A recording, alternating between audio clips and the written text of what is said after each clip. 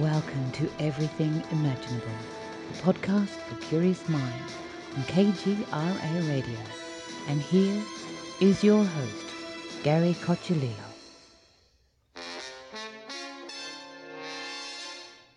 Welcome, everyone, to another episode of Everything Imaginable. I am your host, Gary Cocciolillo. And before we get started, I would just like to thank my staff, executive producer, Candice Sanderson, also senior editor, Amanda Steele, and my sound and production engineer, Damian Keller. Thank you guys for all your help. And if anybody else out there is interested in contributing, you can go to my website, everythingimaginable2020 and .com, and click on the contribution page, and everything is there. And today we have for our guest, Richard Grossinger. And he is an author. He has written a couple of books. One is called Bottoming Out the Universe. And he also has an unpublished book that I was lucky enough to get a top secret copy of. And this is going to be a very wild ride. Thanks for coming on, Richard. Yeah, well, thanks for pulling me out of the air and bringing me here. That's what I do. So, where do you want to start? You want to start on bottoming out the universe? Well, I don't know your show, so I kind of don't know. As you say, everything goes. So Yeah. I don't really know my own show either. Yeah. Well, I could kind of set up the relationship of what I'm doing or what I do. Yeah. Actually have a pretty long stream of books that I've been working on going back to the 1970s. Mm-hmm. And I had four main streams I was doing. One was on healing and alternative medicine and shamanism, and another was on astronomy and cosmology, and a third one was on embryology and biology and how we get bodies, and then the fourth one was about consciousness itself. So it was like a walk through creation. Yeah, well, that's what it kind of was. I didn't start off with that plan. In fact, it was back in the late 70s when I stopped teaching college and I was looking for another way to earn a living, that I ended up kind of doing a book on hire for Doubleday on the history of alternative medicine, which was called Planet Medicine. Mm-hmm. And then when I finished that, I thought, well, why don't I try astronomy, cosmology, do a book that crosses all the way from UFOs and astrology to actual astrophysics. Okay. And I did that originally for Sierra Club. It was called The Night Sky. And the most recent version of it was subtitled Soul and Cosmos.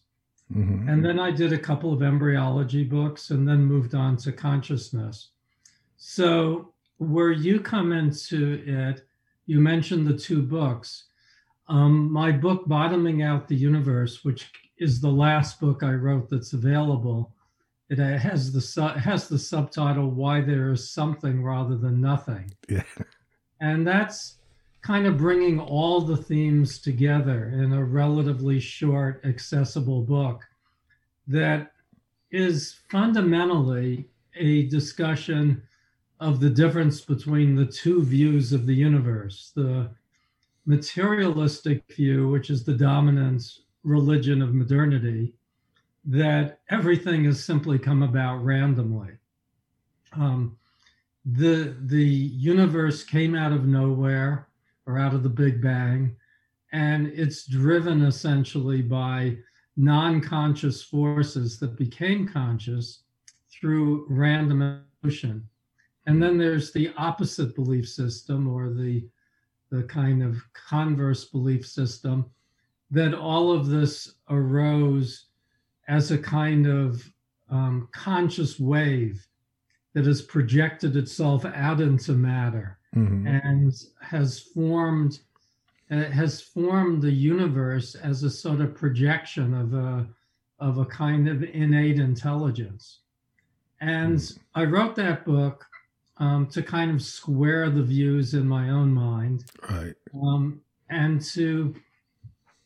I had a prejudice, but I didn't want, my bias lay with a more magical, luminous, sacred universe. But I don't adopt that viewpoint in a kind of traditional psycho-spiritual or religious way. Right. I more feel that this manifestation has to be explained. It's not just an accident, and it's not from a kind of probably inaccurate Buddhist view, but one that's much practiced. It's not simply to be transcended, to get to enlightenment. It's where we are and what we have to deal with. And so that book, Bottoming Out the Universe, goes back and forth between discussions of things like people who have memories of past lives and spirit communications, to simply scientific views of how matter organizes and how consciousness evolved from cells. And I just sort of go back and forth and work towards a point where they sort of fuse into a more complex view that's essentially beyond our own capability of making a model for. The scientific model of everything is not really a model of everything. It's a model that leaves out consciousness in the center of it. So when the new book found itself back there, and I shared it with people online, and I guess it reached Gary. But I started off the new book in a totally different place, because I do pop culture. I do a lot of pop culture and kind of nonfiction, memoir, novel type stuff. And I'm kind of semi-retired from doing the career I did of being a publisher and publishing other people's books. And in this sort of new life of that, I'm doing an imprint at Inner Traditions Press, an imprint called Sacred Planet. And I've probably brought in about 30 or 40 books over just the first year of doing it. And I'm mostly bringing in books around topics. The topics that interest me the most at the moment are kind of witchcraft, Wiccan, alchemy, astrology, more occult stuff than the kind of body work, martial arts, alternative medicine I was doing at my own press, North Atlantic Books. And I was asked at one point to work on a book, to help them with a book that wasn't under my imprint, about chaos magic and Donald Trump. Called gotta love chaos magic. Yeah, called The King in Orange. It was written by a Mason named John. What's his name? John Michael Greer. And in working on the book with him, I kind of thought I wanted to take it in a different direction. I thought that there was a much more, for me, there was a more appealing way to go on Trump and chaos magic. But I let it go, and the months passed, and I put together an anthology for Inner Traditions, a COVID anthology, which came out a couple of months ago, called The Corona Transmissions. And in that, I did a lot of writing about the virus and conspiracy theories around the virus, and then the enigmas there. I mean, the virus, aside from the fact that it crisscrosses political and scientific views so that they're almost inseparable now.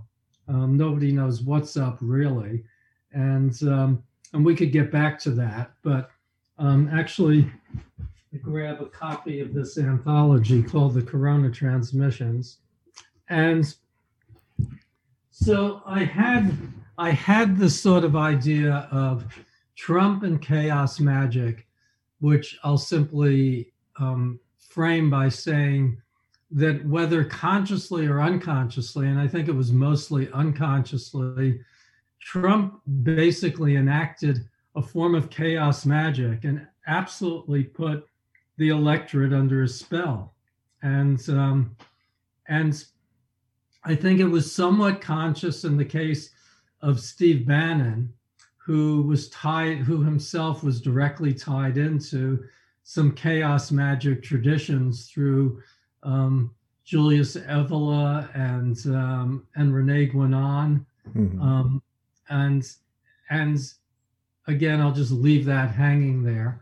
But also, in a conscious sense, from his own upbringing under Norman Vincent Peale and the power of positive thinking and the notion of using mind control on people. Right. And all of this, I don't think that this was like a strategy as much as it was his identity. He didn't really have another identity in a certain sense. He was like some sort of, he was practicing magic instead of anything else, only that's not what he called it. Mm-hmm. And then as QAnon arose, I got particularly curious about it because it was divided into two factions. The so-called lunatic faction that believed in wild conspiracy theories, so-called, and then the people who considered them a lunatic faction believing in wild conspiracy theories. I was much more interested in something that was neither, which is what's it sourced in that is true? What's the underlying truth? Since something is driving it, and it doesn't really matter what its manifestation is. Yeah, from many people's standpoints, it is totally crazy and delusional and propagandistic. And I have friends who say they don't even like using the word. But I thought it was interesting. I always liked the letter Q, period. Going back to a book I read when I was in college, Robert Graves' The White Goddess, where he talks about the tree alphabet and the particular role of the letter Q, which was essentially in his tree alphabet, which I think was more his own mythology than maybe the true origin of the letter. But it was the apple, which in the Celtic dialect he was dealing with was Q-U-E-R-T, quert. Right. And the apple, the Q represented the question of the apple on the tree in the Garden of Eden, which the tree of knowledge. And then that Q works its way through Latin, where all the interrogatives, or at least the majority of them, begin with Q, which doesn't make it over into English, where it's more often WH. But it does make it over in terms of words like quantum and quasar and quark, which address essential mysteries in the universe. Yes. Now that's the far stretch from the conspiracy theory. Yet, in my I basically created a chapter on that in the book, and so the original manuscript I wrote opened with a chapter on Trump as chaos magician, but also went through a pretty heavy critique of him. And then QAnon, a history of the letter Q, a history of millenary religion, like the cargo cult and the ghost dance and other millenary religions. Right. And then trying to source QAnon and point out the way in which it was rooted both in the left and right wing. It's mostly rooted in the right wing, yeah, but it's rooted also in holistic health, shamanism, and in that really significant crossover where the progressive left wing is allied with corporate science.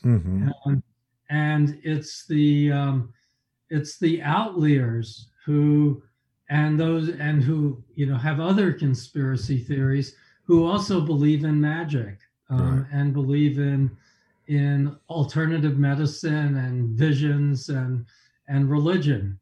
And that was my third chapter in the book. I took it from Michael Lerner, who's a rabbi. He wrote a book in 2005 called The Left Hand of God. Mm-hmm. I don't know if you know that book. Right.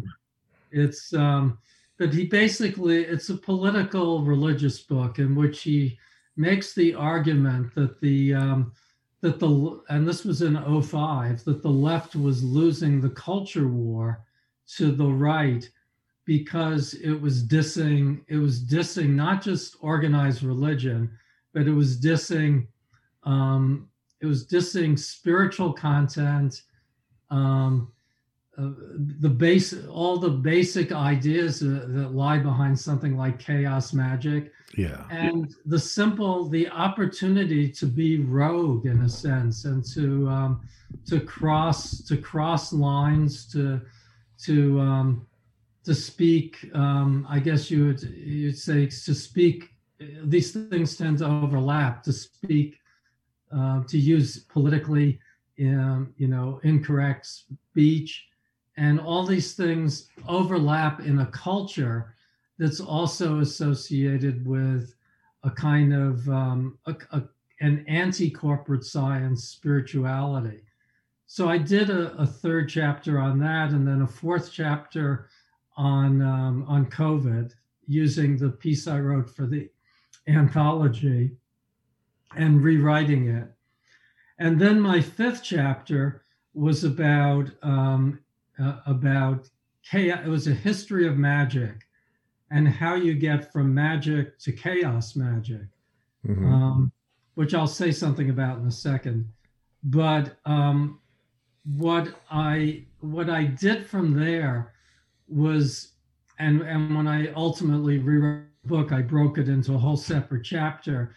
That is the Capitol riot.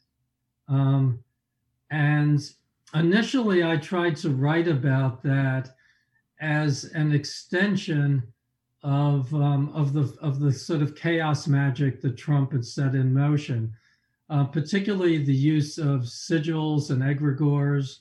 Well, the use of isn't quite right.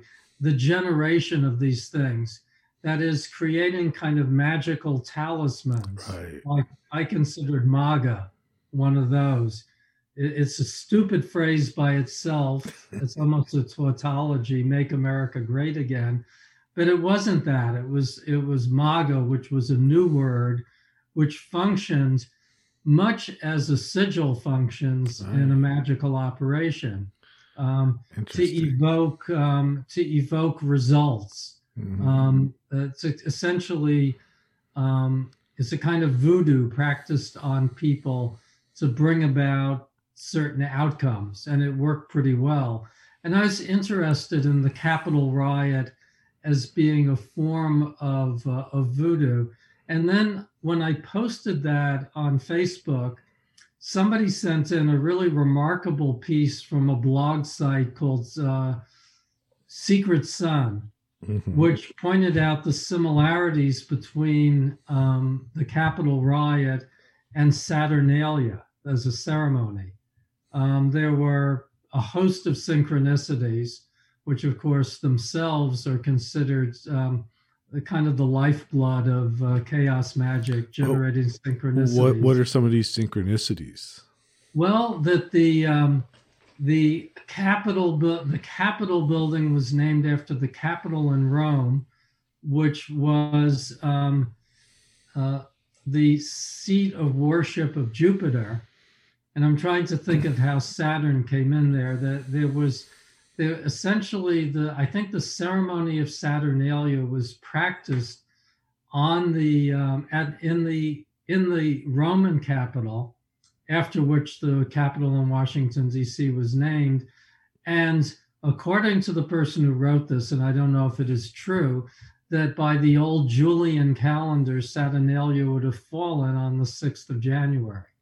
Wow. And then he identified some of the costumes that people wore by the gods that were supposed to participate in Saturnalia. Certainly the Q shaman looked like a number of, he had elements of a number of the participants in a Roman ceremony, if you assume this is driven by unconscious forces. But I also found interesting that as Saturnalia moved into the Middle Ages, that it had a feature known as the Lord of Misrule, who gave a speech that provoked the listeners to mischief. Now, in the Saturnalia, this was much more playful and kind of like pranks and goofing off. Mm-hmm. But the notion of a Lord of Misrule seemed particularly compelling. And I basically just took that article and used it to enlarge into a kind of mythical view of the event. But then here's what happened to my book. I proposed to Inner Traditions that we just put it out as a quick book that was really on a popular topic, but they don't really work that way. Uh-huh. And the guy, and Ehud, the publisher, said to me, the book's too political. Could you frame it more psychospiritually so that it fits the list better? So I'm kind of endlessly fungible in what I do. And, like you say, everything imaginable. Right. That led me back to rethinking where I left off with bottoming out the universe. And so I bracketed the whole book in another set of concepts. And those very much came out of where bottoming out the universe left me, which was kind of trying to imagine how this reality we're in is put together. And that deepens the framework in which I talked about everything else, because it gave me a background I could fall back against. And I made the argument that 2020 was really the cumulative effect of all the sort of crossroads moments of the last 40 years, from harmonic convergence to Y2K to 2012, and throw in 9/11 back before that. And that all of these things were, in a sense, pointing to a sort of revelation or awakening. And the events themselves were maybe dark and apocalyptic in many cases, certainly 9/11 was, but in the larger sense, they were the opening of a shadow that was ultimately to be well beyond current time, the opening to what is vaguely talked about as the Aquarian Age, and that the gateway to that would be pretty messy given who we are and where we have to come from, and all the shadows and darknesses and transgressions that we're carrying as a species and as a culture. So I made that premise, and I picked 3 items that I thought were particularly interesting and kind of trending at the moment. And I called them ice was the first one. And initially I called the second one the microbiome. I think I changed that to animal intelligence to make it larger. Uh-huh. And my third one I called, I thought it was a little too cute, but I used it anyway. I called it unidentified flying guides. Because the movie, there are a couple of movies that influenced me, current movies, and one of them was The Phenomenon, the UFO movie. Mm-hmm. Did you see that? I think I have, yeah. Yeah.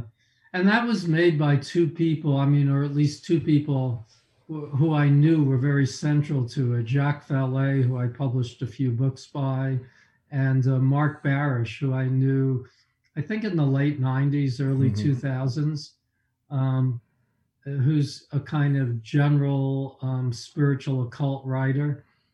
And what I thought was impressive about the phenomenon was it, although a lot of UFO people tell me it's just passé, but I thought it was great the way it brought together all the evidence and showed how consistent it was.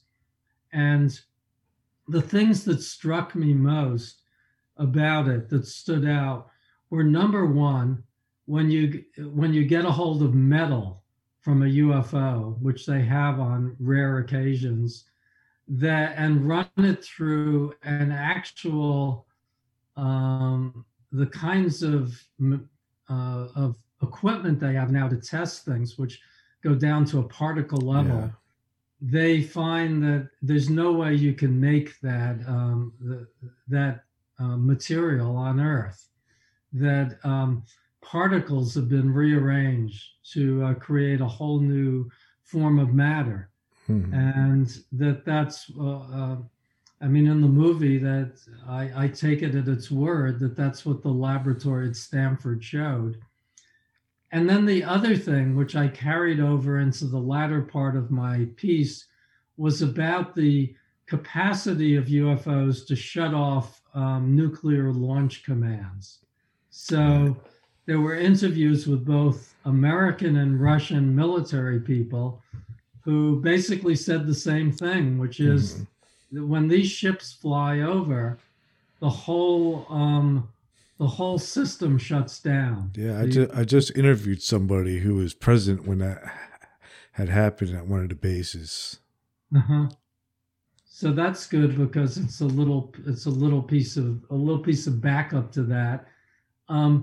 Well, I figured if that's true, maybe that's sort of how we got from Hiroshima to now without blowing up the world, and that the UFOs represent an intelligent intrusion into our system. But I also thought this, and admittedly, this is a little bit playful, but it is playful on one level and not at another, which is, okay, let's look at the stolen election, the so-called stolen election, where you have, again, the polar factions utterly disagreeing with each other about the election. The majority view is the election was conducted completely fairly, and yet why do so many people think that it was stolen? And that's because the statistics, the numbers are weird, and I won't go into all the weirdnesses of the numbers, but I'll just say, if you were going to steal an election, the numbers would look sort of the way they do, the anomalies, the statistical anomalies.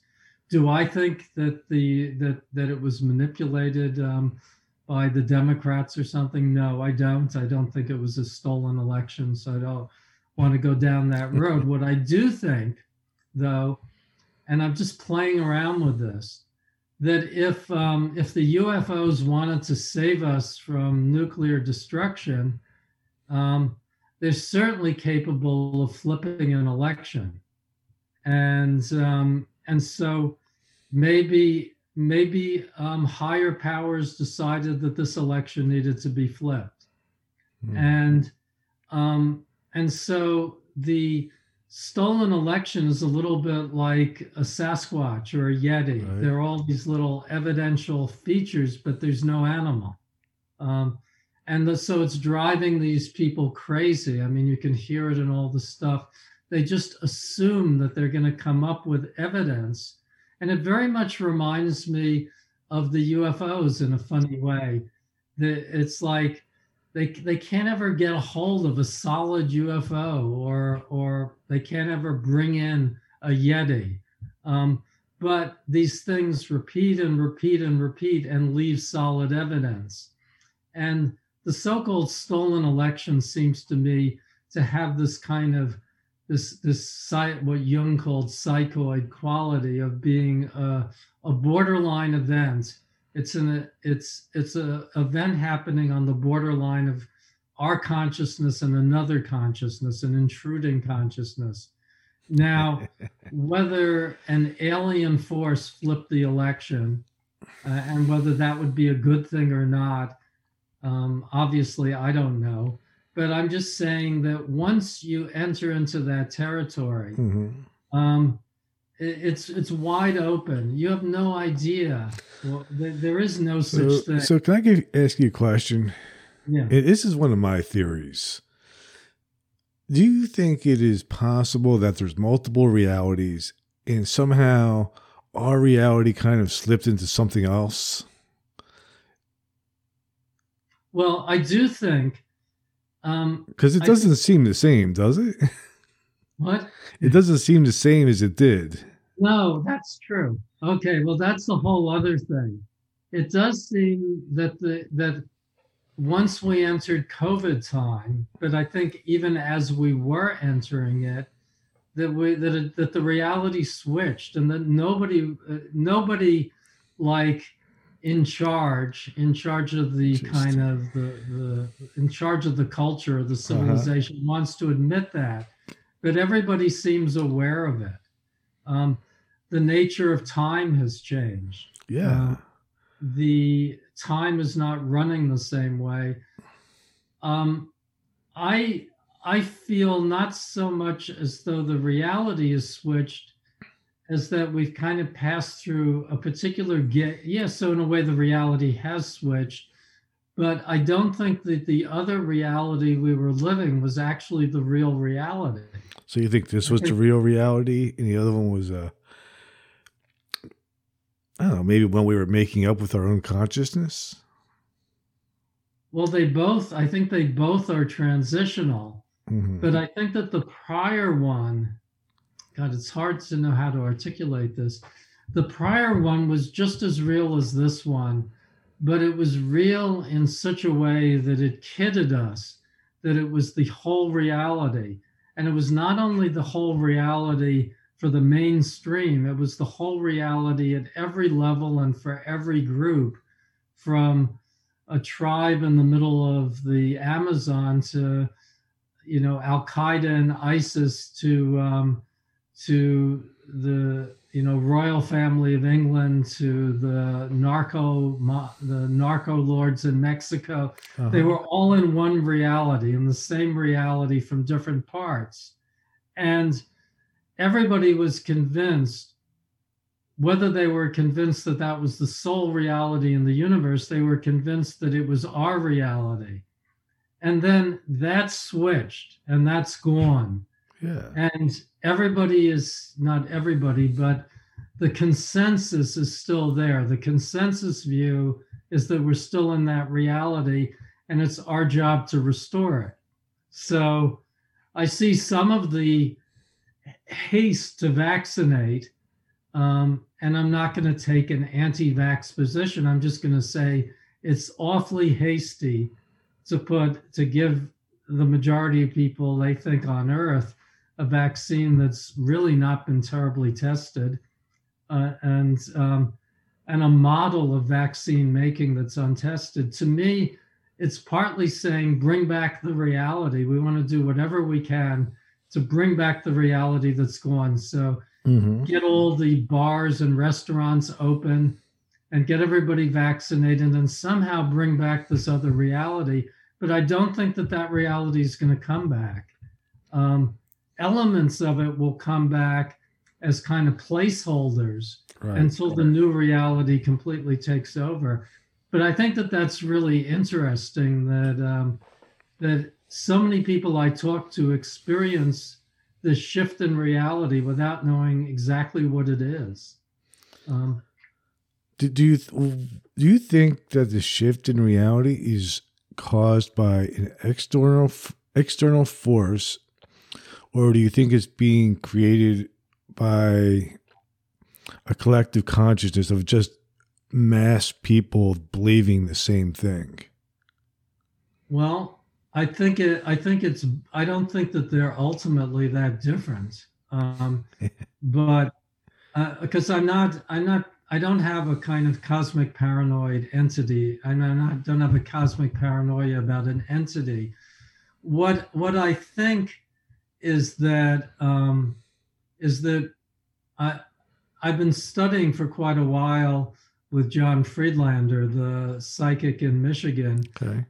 whose books I've also helped put together, who weaves together a model of the universe that uses Seth, because he sat with Jane Roberts for the latter part of the time she channeled Seth, but also he includes theosophy, his years at the Berkeley Psychic Institute, and his study of Buddhism with Tibetan lamas, and he also has a law degree from Harvard, and he brings all of this together in a model, and in his model, which is kind of Sethian, the reality that we have is woven together by all of us. The reality is a projection. It's a projection of the collective energies of everything here, which means not only human beings, but animals, plants, and even stones, because they're all vibrating. They're all vibrating with energy. But because in the physical realm, it's much too complicated to create a consensus reality that includes a spider and an octopus and us, and a stone and an oak tree. All of that is handled in his theory in the Buddhic plane, which is not Buddhism per se, but is the plane above the mental causal plane, which is the last plane at which human consciousness operates in an ordinary sense. And the planes above that, which are named Buddhic, Atmic, Monadic, and Adi, are much more complex and subtle than the planes here.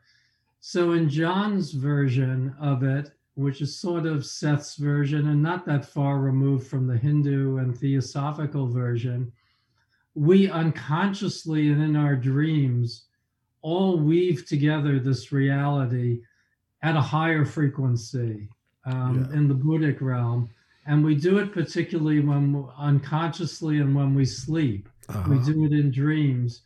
And somehow miraculously it all fits together. And we all participate in the same reality, which is an amazing phenomenon if it's arising from everybody individually, that it can be seamlessly sewn together so that we all, it's solid. These objects seem hard, even though we know when we look at them through a microscope that there's nothing there but energy, energy and information. So in that sense, yes, I think that we have shifted the reality that we're generating. And we've started generating a new reality, but that's pretty wild. And I think everyone's, me included, and probably you included, are just hanging on for dear life, trying to hold on to something concrete. But when you look back at the old reality, it wasn't in that good shape. It was deteriorating ecologically, economically, politically, and in terms of human compassion and just the mental state of the whole human race. And so a lot of the things that have happened, like in this new book I've been working on, I kind of try to avoid the very blatant political issues by pointing out how they're also symptoms of the shifting reality, and that they're so intensely polarized because that represents the difficulty people have in trying to hold on to something real, so they become vehement in their beliefs and in their demonization of people who don't believe what they believe. And at the same time, synchronicities are increasing, which is driving, or at least awareness of synchronicity is increasing. And so that's driving conspiracy theories. And you end up with, on the one hand, a phenomenon like QAnon, which people can come on the television and just either make fun of or demonize or ridicule. Well, that's the same as make fun of, but I mean, make the people who are involved in it in some way just crazy or delusional. And yes, that is true. And that is a partial truth. But then what's the reality, the shifting reality that's driving it? And in that sense, I don't think it's any more delusional than the Polynesian cargo cult or the Native American ghost dance, which were also attempts to create a kind of transitional reality to handle such enormous anomalies that couldn't be processed otherwise. And in the book, I go into cargo cults quite a bit. When I was an anthropology graduate student, I had a brief career one summer studying millenary religion on the Hopi Reservation in Arizona, and particularly a belief that we were about to pass into a different, just what we're talking about, into a different world. And I was going to pursue that and write a thesis around Hopi religion, but it didn't work out, and I ended up just completely disengaging from it. But I do have an interest in millenary religion and a feeling. Early Christianity before Paul was a millenary religion and involved radical beliefs and things that could have been considered delusional until they were actually legitimized and sanctified. And so I'm not saying that, QAnon is awfully shallow compared to that, but that doesn't take away from the fact that it's being driven by the same attempt to recalibrate reality. I'm not saying it as well here as I say it in my writing, but sometimes you improve on your writing when you talk about it, and other times. It takes me many, many drafts going over this stuff to get it right, because you can fall off the edge in so many directions. And I've been doing it for a long time, so I've built up a kind of a method for how you can hold these things at the same time. But it's difficult now because language is a minefield, and you can easily, there are landmines everywhere to step on. Because everything has become more like a cult than like a belief system, which makes dialogue difficult. It's kind of like if you say the wrong thing, it's like wearing the wrong gang color in the wrong neighborhood in terms of language. But I've gotten, I at least want to close the thread I left open, which is that what I added to the book, the unpublished book, which I'm tentatively calling Opening the 2020 Portal and Beyond, is that I go from a discussion of ice, meaning the glaciers, the global thermostat, climate change, but also ice as a crystal and water as a magical element from which life arises. I go from that to the microbiome, which is really relevant to the whole COVID phenomenon, in that viruses have been carrying RNA from the beginning of life on Earth and participating in the creation of new species. And we ourselves harbor, I forget whether it's thousands or millions of other organisms that live quite happily in their own realm. And that the COVID virus, the COVID is simply, in some ways, another form of what our organism has been dealing with from the beginning of the biosphere, long before there were even multicellular animals. And that's its own whole topic, the microbiome. But I also then carried that over. I was really swayed by seeing the movie that so many people have loved, my octopus teacher, Mm-hmm. which so beautifully demonstrated the capacity of invertebrates to develop intelligence, Right. independent of vertebrate intelligence, so that you have what amounts to a giant 8-armed oyster able to do these amazing things. It has 3 layers of color. It has like not only red, yellow, black cells, but it has other cells which are kind of iridescent that do blue and green. And then it has a white cell area that also reflects images. And it has things that make shapes and bumps on its body. And so it goes around the ocean, mimicking a stone, another fish. It's like a total shapeshifter. Yeah. Under the water, and completely fluid. And the arms each have a brain, a primitive brain in them. So this is nothing like our kind of intelligence. And I got interested in writing about that, and then writing about crows, which are the smartest birds. And they've moved, and they seem to have moved in with COVID.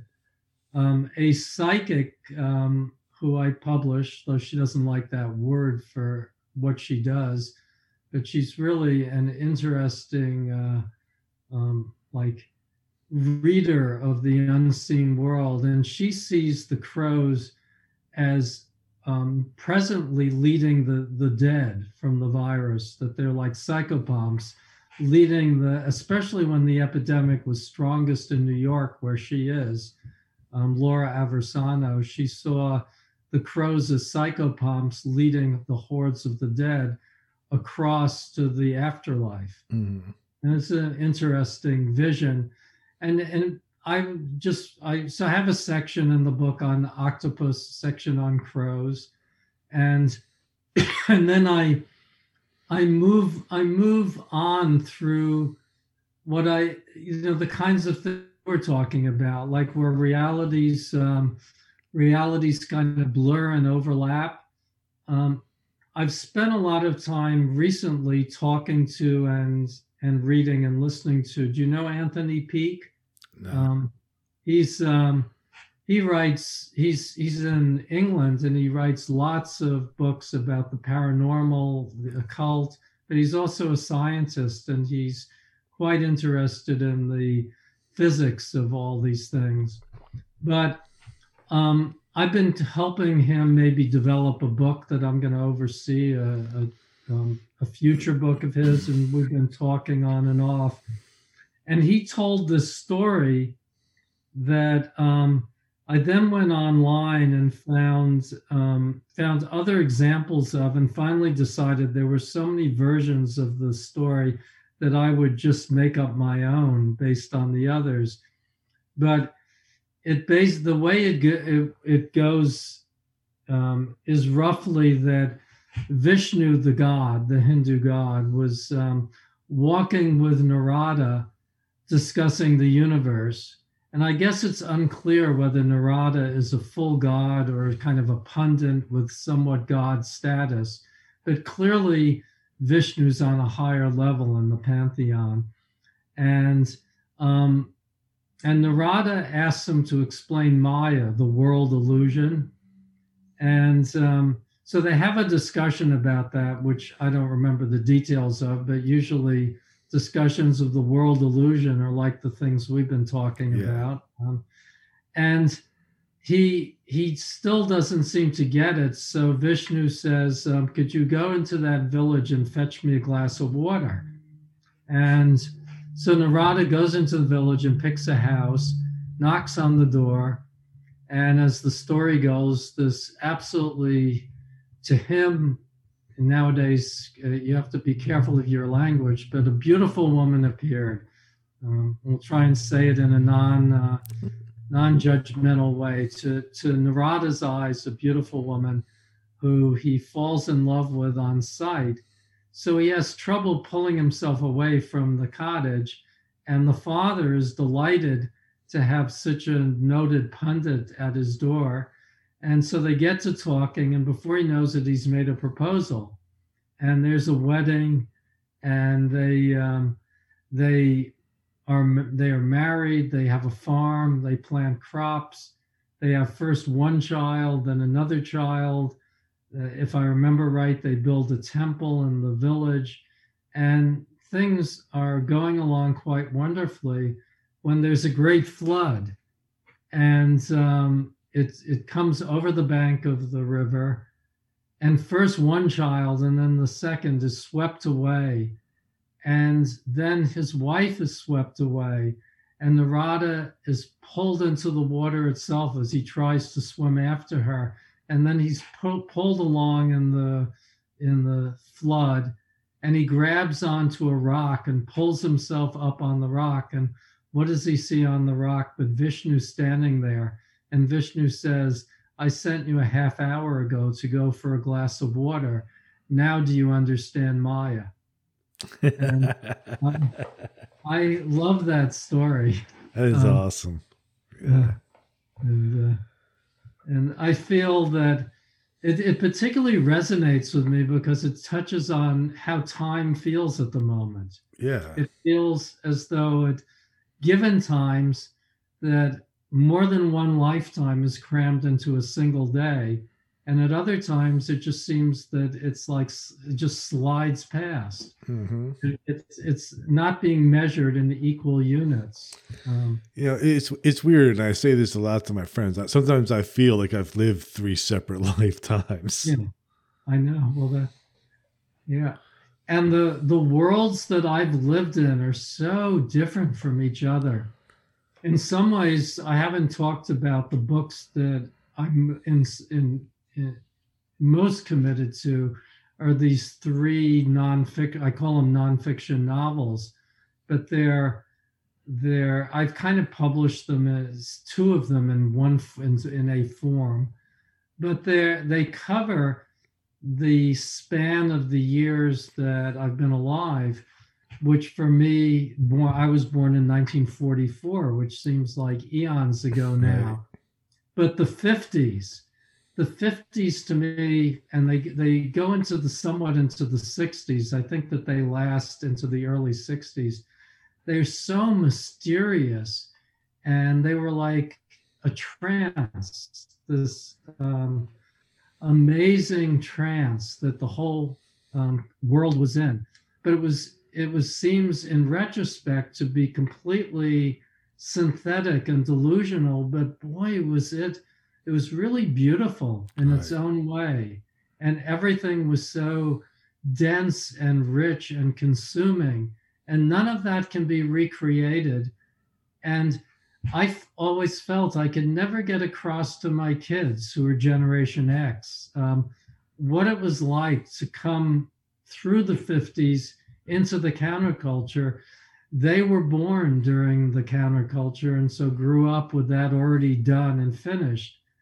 And so then there was the counterculture, which kind of bridged for me the end of college, and I kind of went knee-jerk to graduate school, and it was over the Vietnam War era, and during the kind of Haight-Ashbury time in San Francisco, and free speech movement in Woodstock, and all of that then seemed like an enormously huge reality. There was the moon landing, and much later the fall of the fall of the Soviet Union, and it doesn't really fit in the same timeline, but there was a general sense that the universe was coming around and revealing itself.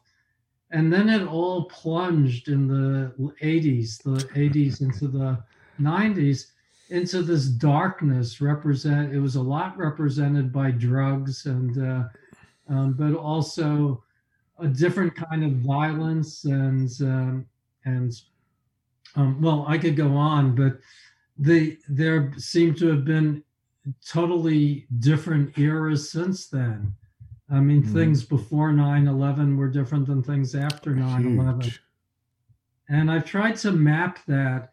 It's a totally different kind of writing, but I've tried to map that in the books through essentially writing them like novels, but using real events from my life.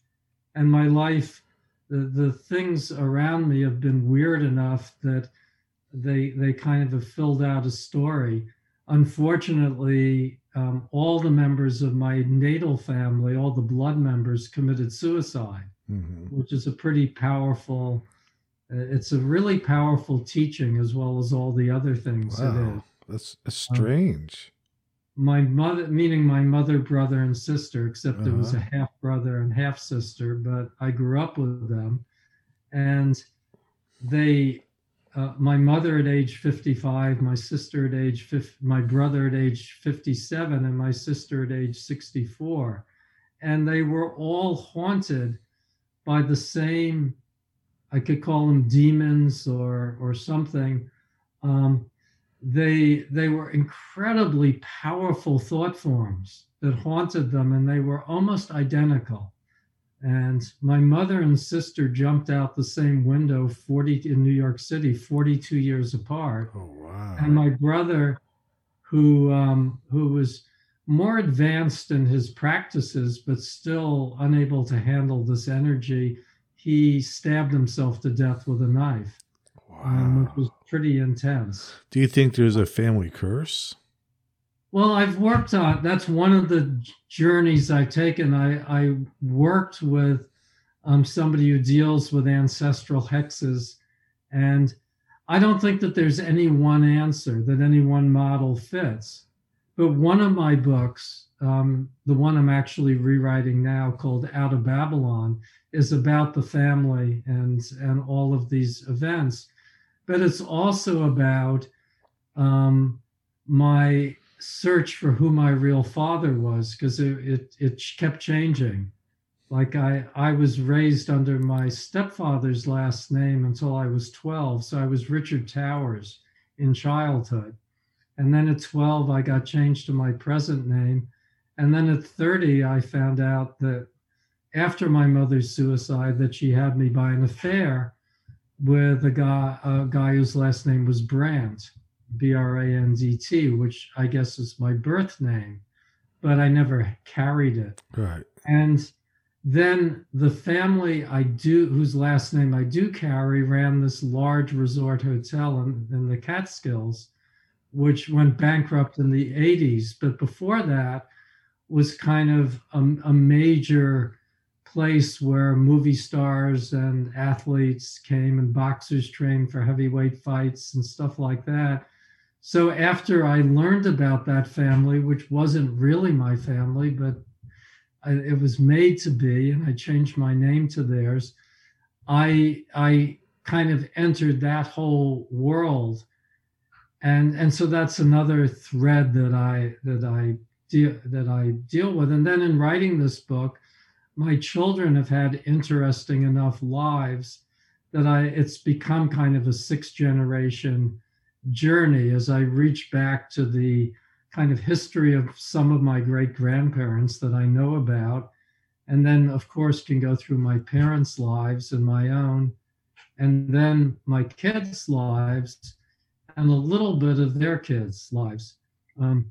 My daughter, our daughter, is a pretty well-known movie director and novelist and performance artist who uses the professional name Miranda July. And some of the people listening will undoubtedly know her through that. And so that's one of the 3 books that, and one of the 3, the one that I've published called that one's, as I said, is called Out of Babylon. And it's, I used at least 100 pages of my brother's journals in that. And I also used a certain portion of my sister's writings to bring their voices in. And the phrase Out of Babylon comes from my brother, who developed a Rasta persona and was very involved in kind of a reggae identified personality. He had dreadlocks and he became a street person. And he used the phrase "out of Babylon" to describe where we had come from. And there was a moment, I guess it was in the 80s, when he was basically a street person, only my stepfather had put him up in the projects on 2nd Avenue in New York. And he had like boarded up his windows so you couldn't see anything. Mm-hmm. And he had made fires in the rug. He had like turned it into the prairie, this apartment. And so it was when my son was in college, and we were in New York, and they'd grown up in Berkeley where we had lived then, my kids. But our whole family was in New York then, had sort of come together in New York. And our son was meeting his high school girlfriend who was going to college in Ohio. And she was from mainland China, his high school girlfriend. And so we went together. We met her bus at the Port Authority, and we went to look for my brother, and couldn't find him because he slept in Central Park a lot. But eventually, won't go into the whole story, we did find him. We went to the apartment, and he had one record left. He didn't even have like a good phonograph. He didn't have a needle. He just had something stuck in, but he put it on, and the song was "Stepping Out of Babylon" by Max Romeo and the Upsetters. Oh, and wow. The song went one step forward, two step backwards, step out of Babylon. And he got up and he pulled down all the stuff that was covering the window. So this light came pouring in, and he says something like, pretty appropriate, Rich, Babylon. And he points, and we can see the apartment buildings that we grew up in. Mm-hmm. These various buildings up on Park Avenue and 96th Street. And he just says, there it is, Babylon. And he says, now I can't, they won't even let me in the service entrance. And he says, you somehow flew out of Babylon like some sort of wind spirit, but I've had to fight my way out of Babylon every step of the way. And that's how I named that book, because I go deep into his story, and in telling my own story, try and tell the stories of these other people. And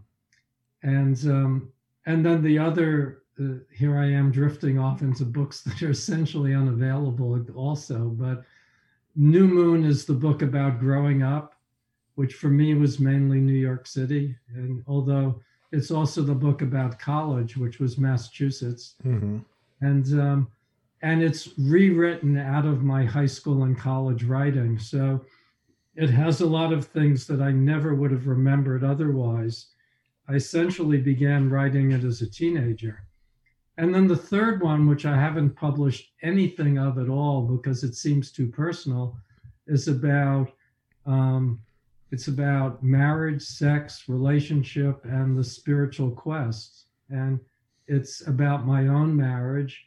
It's called Episodes in Disguise of a Marriage. And I got my wife to edit it and rewrite her character. Mm-hmm. And I used some of her own writing too. So in the two other books, in Out of Babylon and Episodes, I use the writing of other people to fill it out.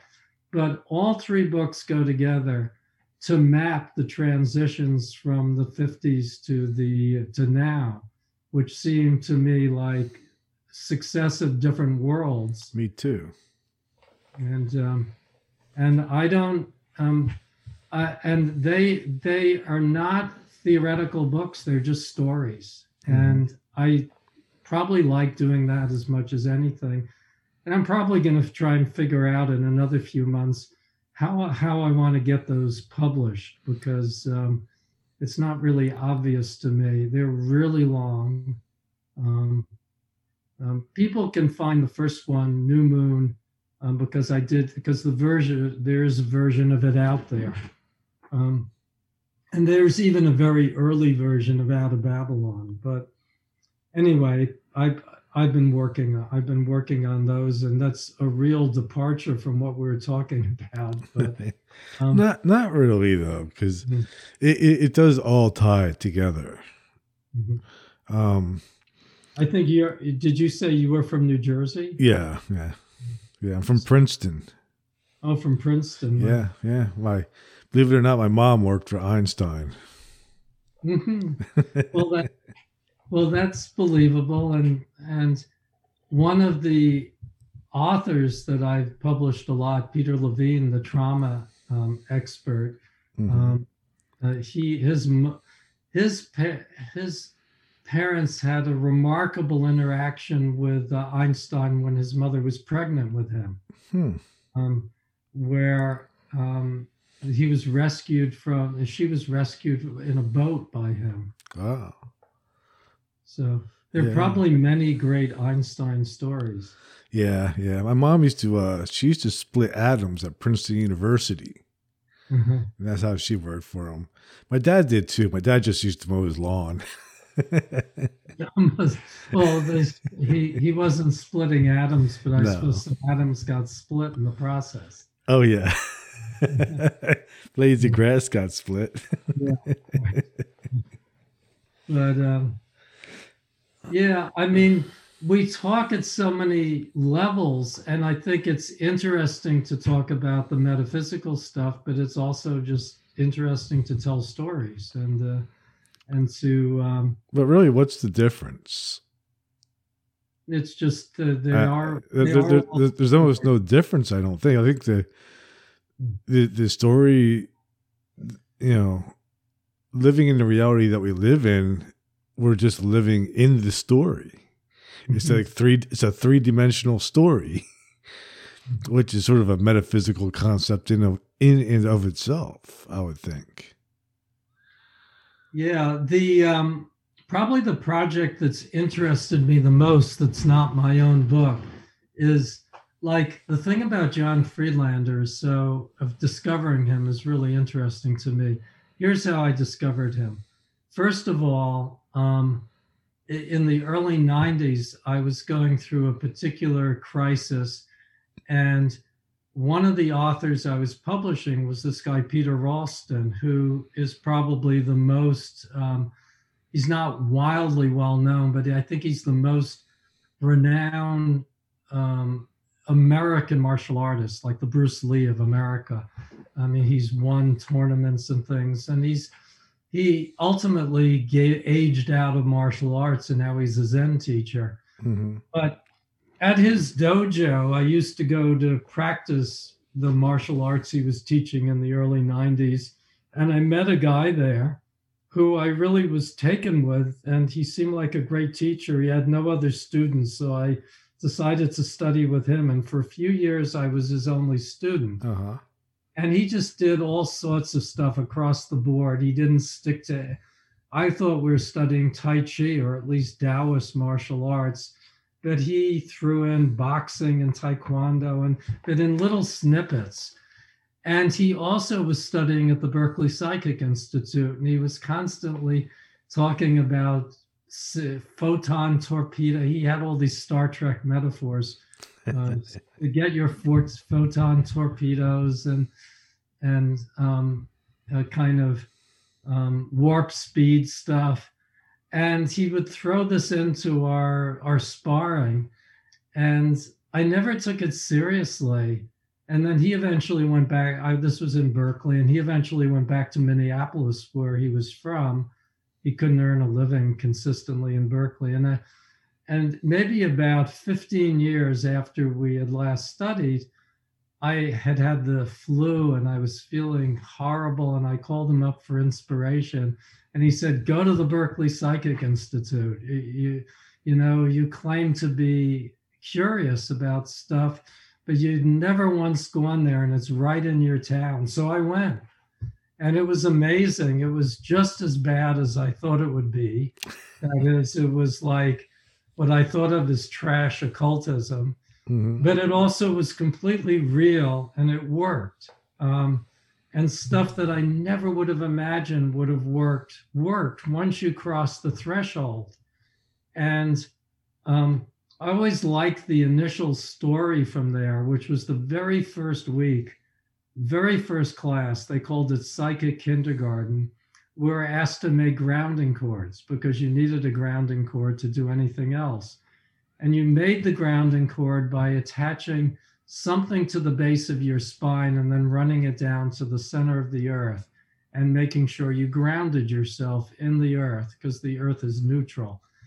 And this was a visualization, and you could use anything you wanted. You could use electricity, or you could use a tree or a lamppost. You just had to be able to attach it to the base of your spine and then run it to the center of the earth. Mm-hmm. And let your energy, your excess energy, drain down out of it to the center of the earth. So at the end of the class, the teacher says, well, you can also attach grounding cords to other things if they need grounding. And she gave a few examples. And then she said, your homework is to ground something during the week and report the results at the next class. Well, I didn't take it seriously, so I didn't think of it. And on the night before the class met again, somebody offered my wife and me tickets to the theater in San Francisco because they couldn't go and they were expensive tickets, and we just took them and went. We took our seats, and then this gay male couple came in. And they were very theatrical, and they were waving to all their friends, and they were totally entertaining. But after a while, the play hadn't started yet, obviously, but after a while it was irritating because they kept getting in front and sort of bumping into us. Mm-hmm. And my wife said, they're so obstreperous. I just wish they'd sit down. And then I thought, the grounding cord. So I quickly attached a grounding cord to each of them and grounded them in the center of the earth. And they went and sat down and were quiet. And I thought, yeah, sure. But when I came back to class, everybody had the same result, that whatever they grounded stayed grounded. I mean, a grade school teacher grounded a really rambunctious student, and the woman grounded her husband when, as she said, he was talking shit. She grounded him. And the teacher goes, yeah, the grounding cord, it always works.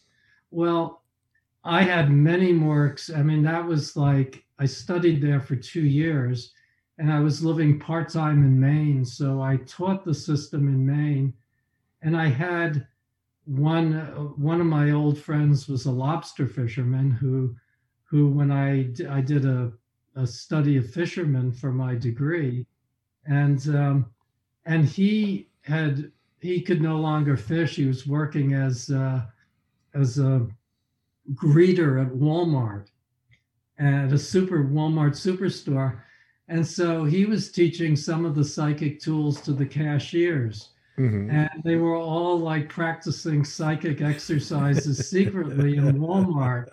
And at one point, he said the whole row of cashiers was dropping golden suns on their head to clear the energy of the people coming through. And Wendell goes, I think I would have been in trouble if they knew I was the one who taught all the cashiers. That's hysterical. Like you have like a whole Walmart of occultists. Yeah, right. Getting there.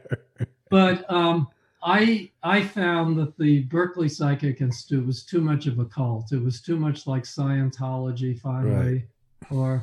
And you had to sign a spiritual agreement to continue. And I asked for a waiver, and I didn't get it. So my old martial arts teacher, Ron, said, well, there's this guy I'm studying with in the Midwest. He's too intellectual for me, but you might like him. And that was John Friedlander. And that was like 2008, and I've been studying with him since.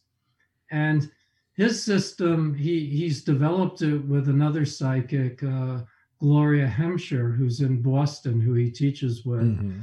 And it's a really great system for understanding how how the universe functions and why we're alive in it and why we have the difficulties we do.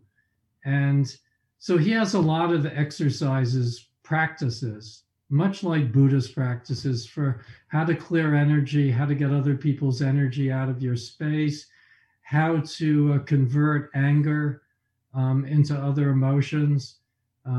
He says every example of anger is a delusion. And a lot of stuff, but I always felt that there was a huge part of his teaching, because I listened to his classes, missing from the books.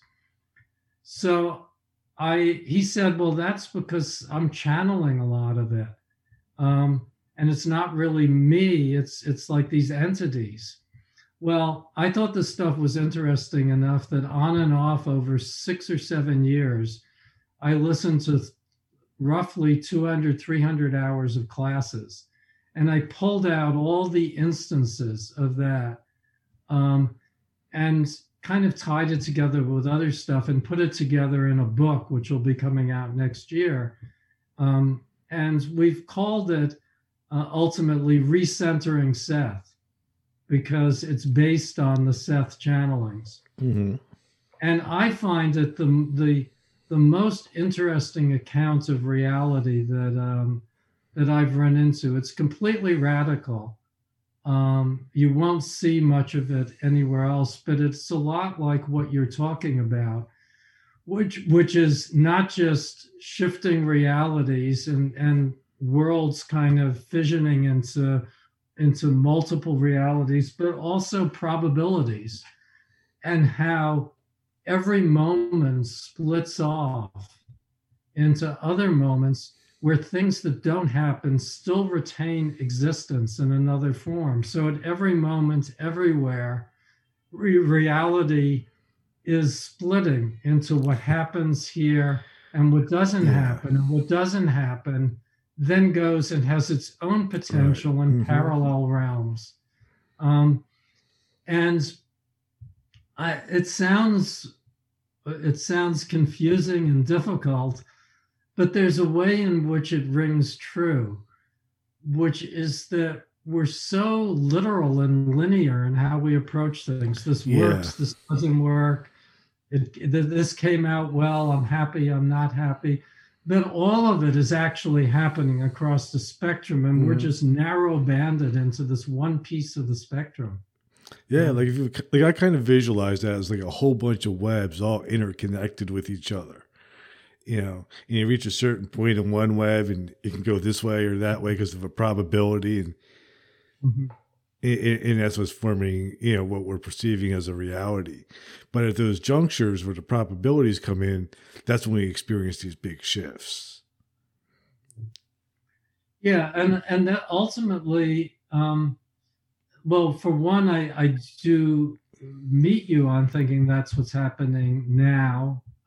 It's in some very real way, but also that it points back to the idea that reality there is no solid reality. It's all a thought form. Yeah, it's weird.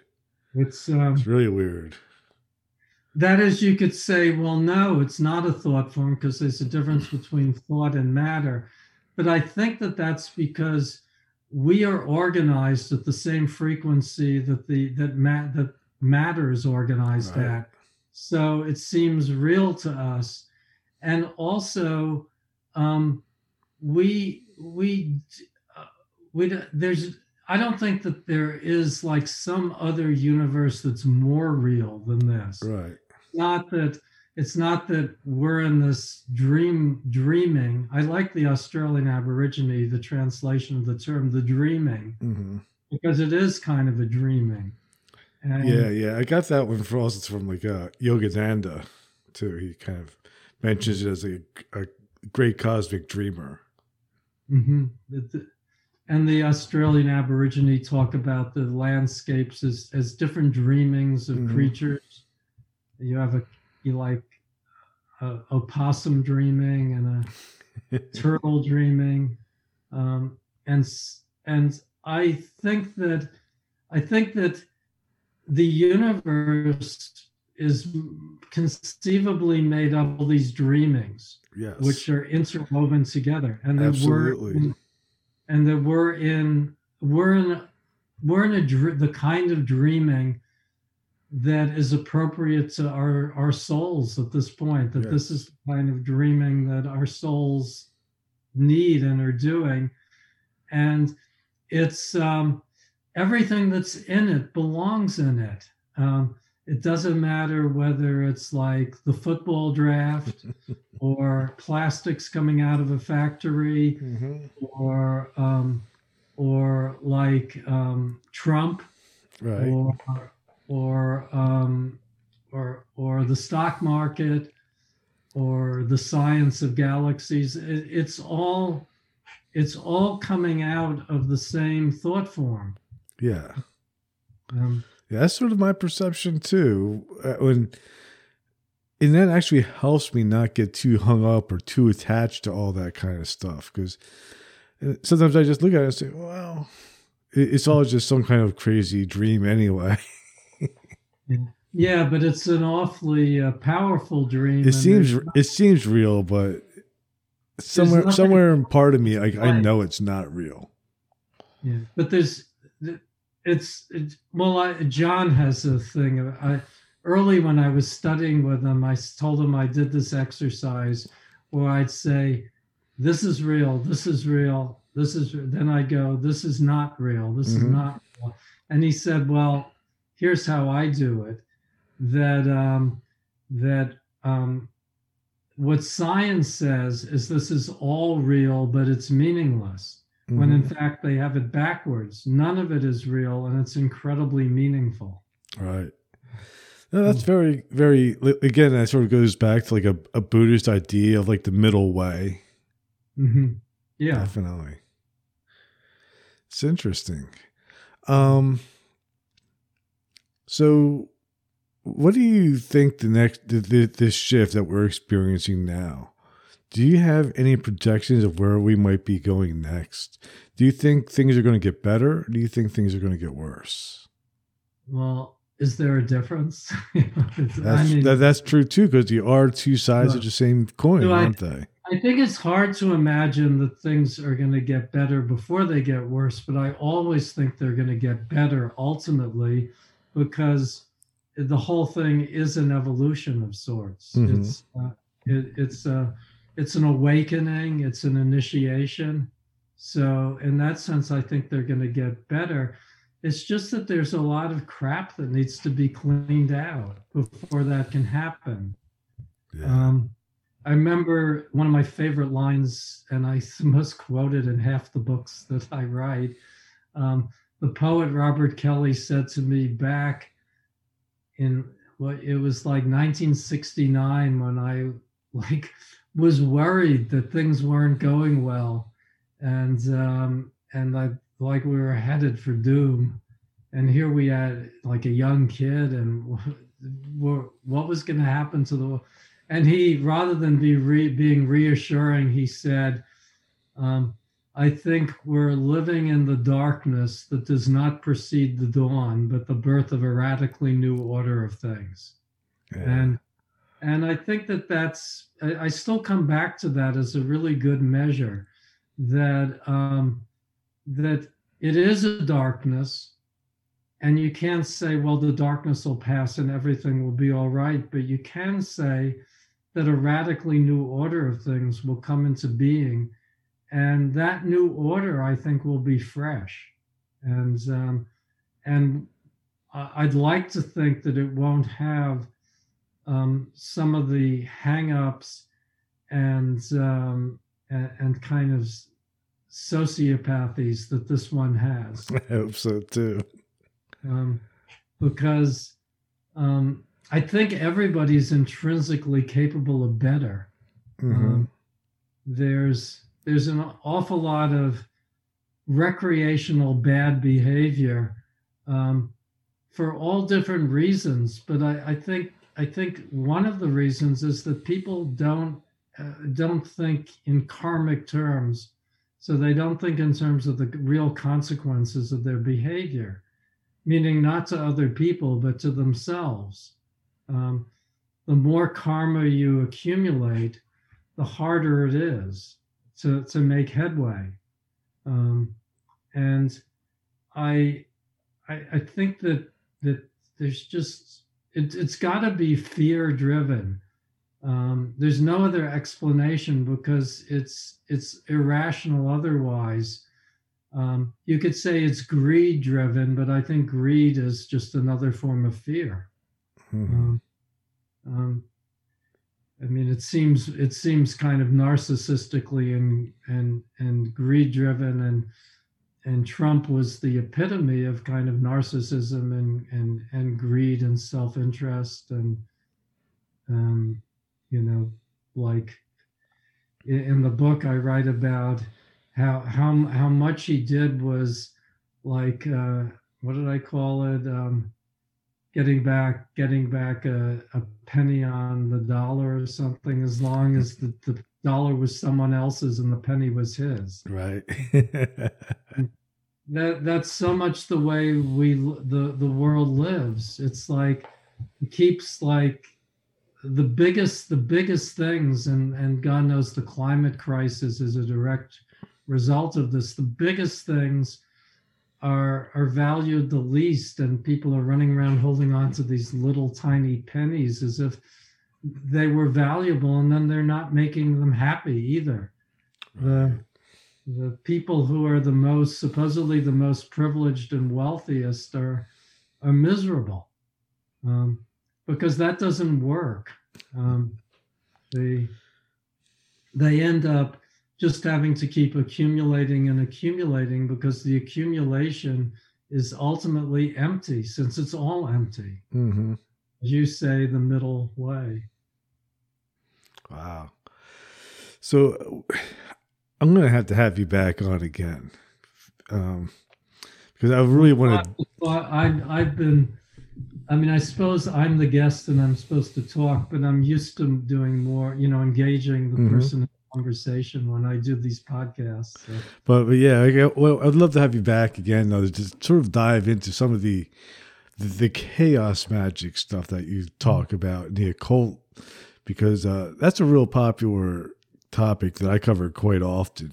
Oh, you do? Yeah. I mean, I've even had Lon Milo Duquette on my show. And do you know about Gary Lockman's writings on that?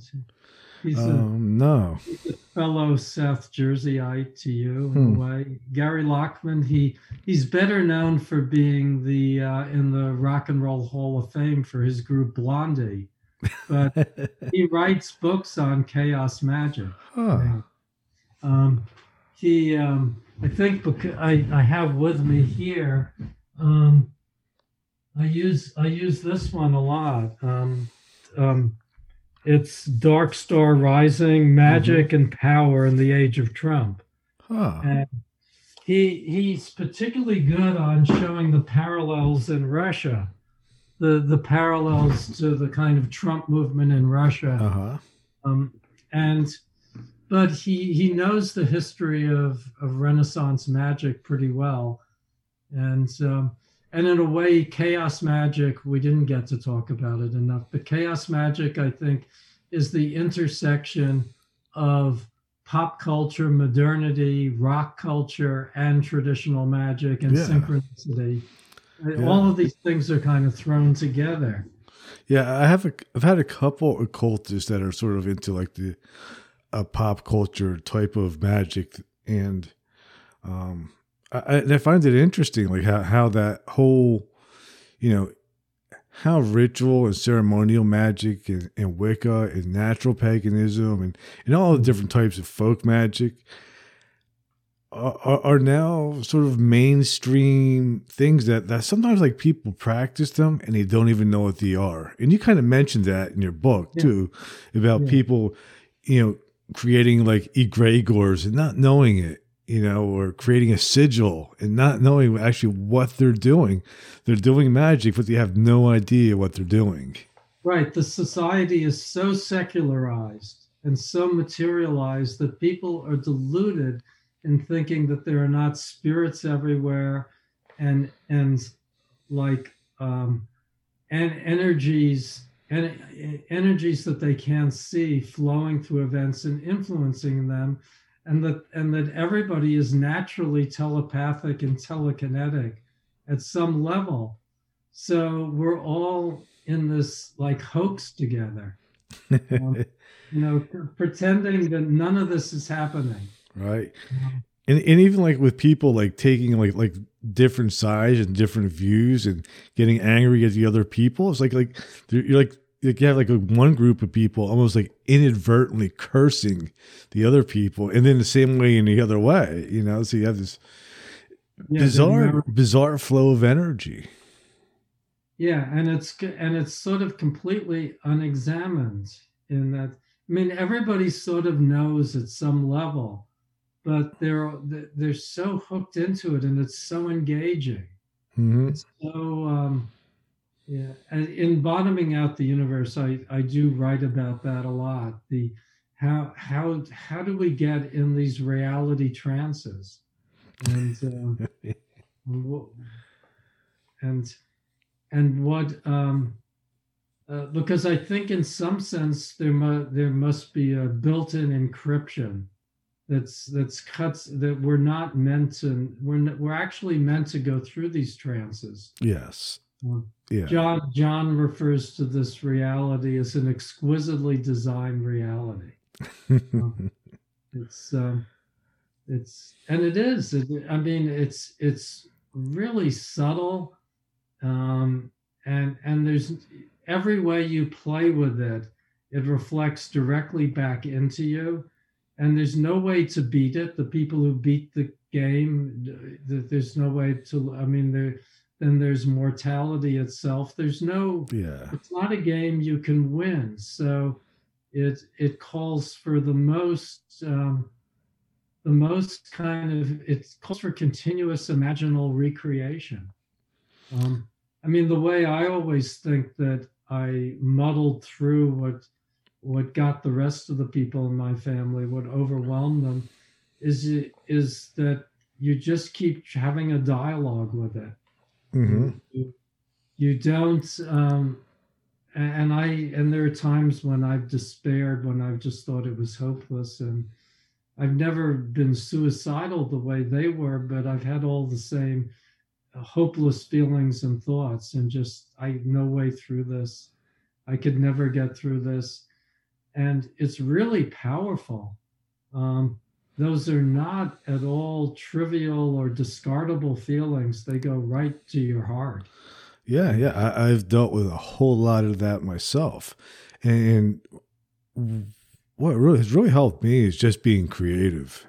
When I started feeling that way, it's kind of like when it's the best time for me to start to create something. And then that pulls me out of that kind of, that depression and darkness and negative thoughts and feeling like just getting sucked into the futility of sometimes what life feels like. I know it's, I did the worst stretch ever.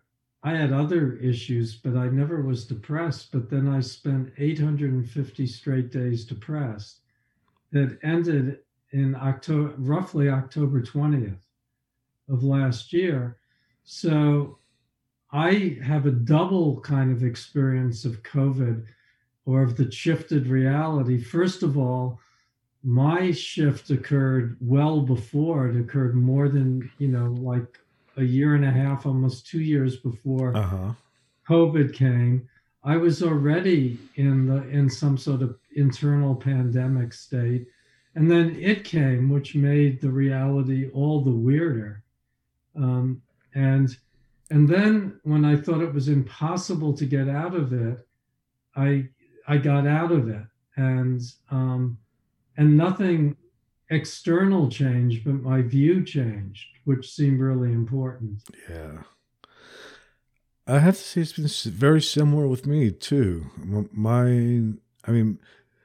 What happened with me is like my mom died, then my a couple years or so later, then my dad died, and then after that, I moved to Alabama. So I was getting like, I got really heavily depressed, and and then COVID hit.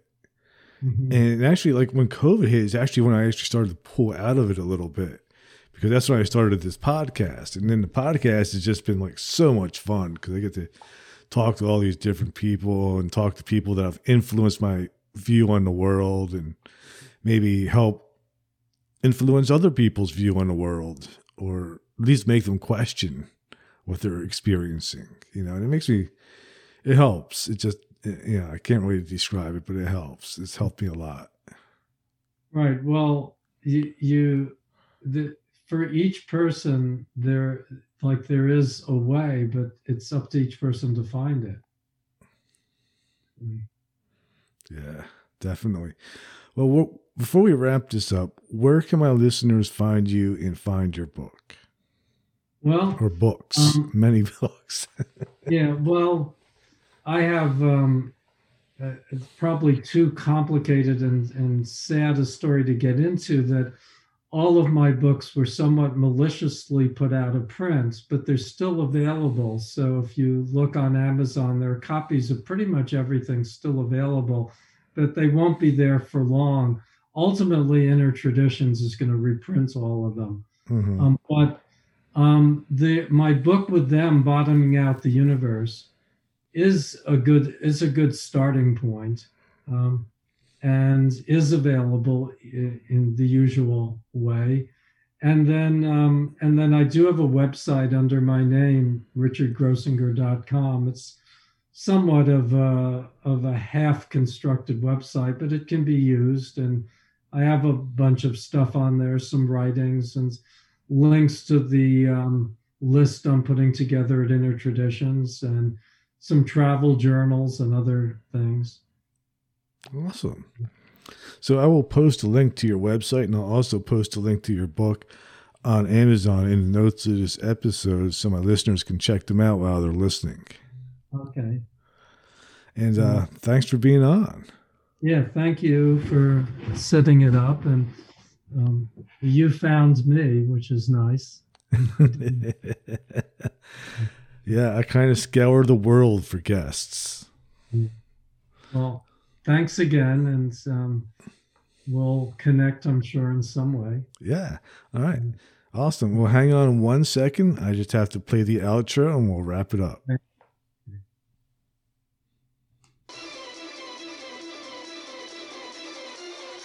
Thank you for listening to Everything Imaginable on KGRA Radio.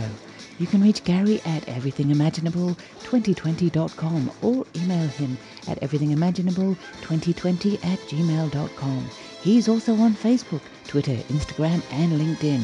You can buy t-shirts, coffee mugs, and other merchandise to support the costs of producing this podcast. Click on the merchandise link at the top of his page, www.everythingimaginable2020.com.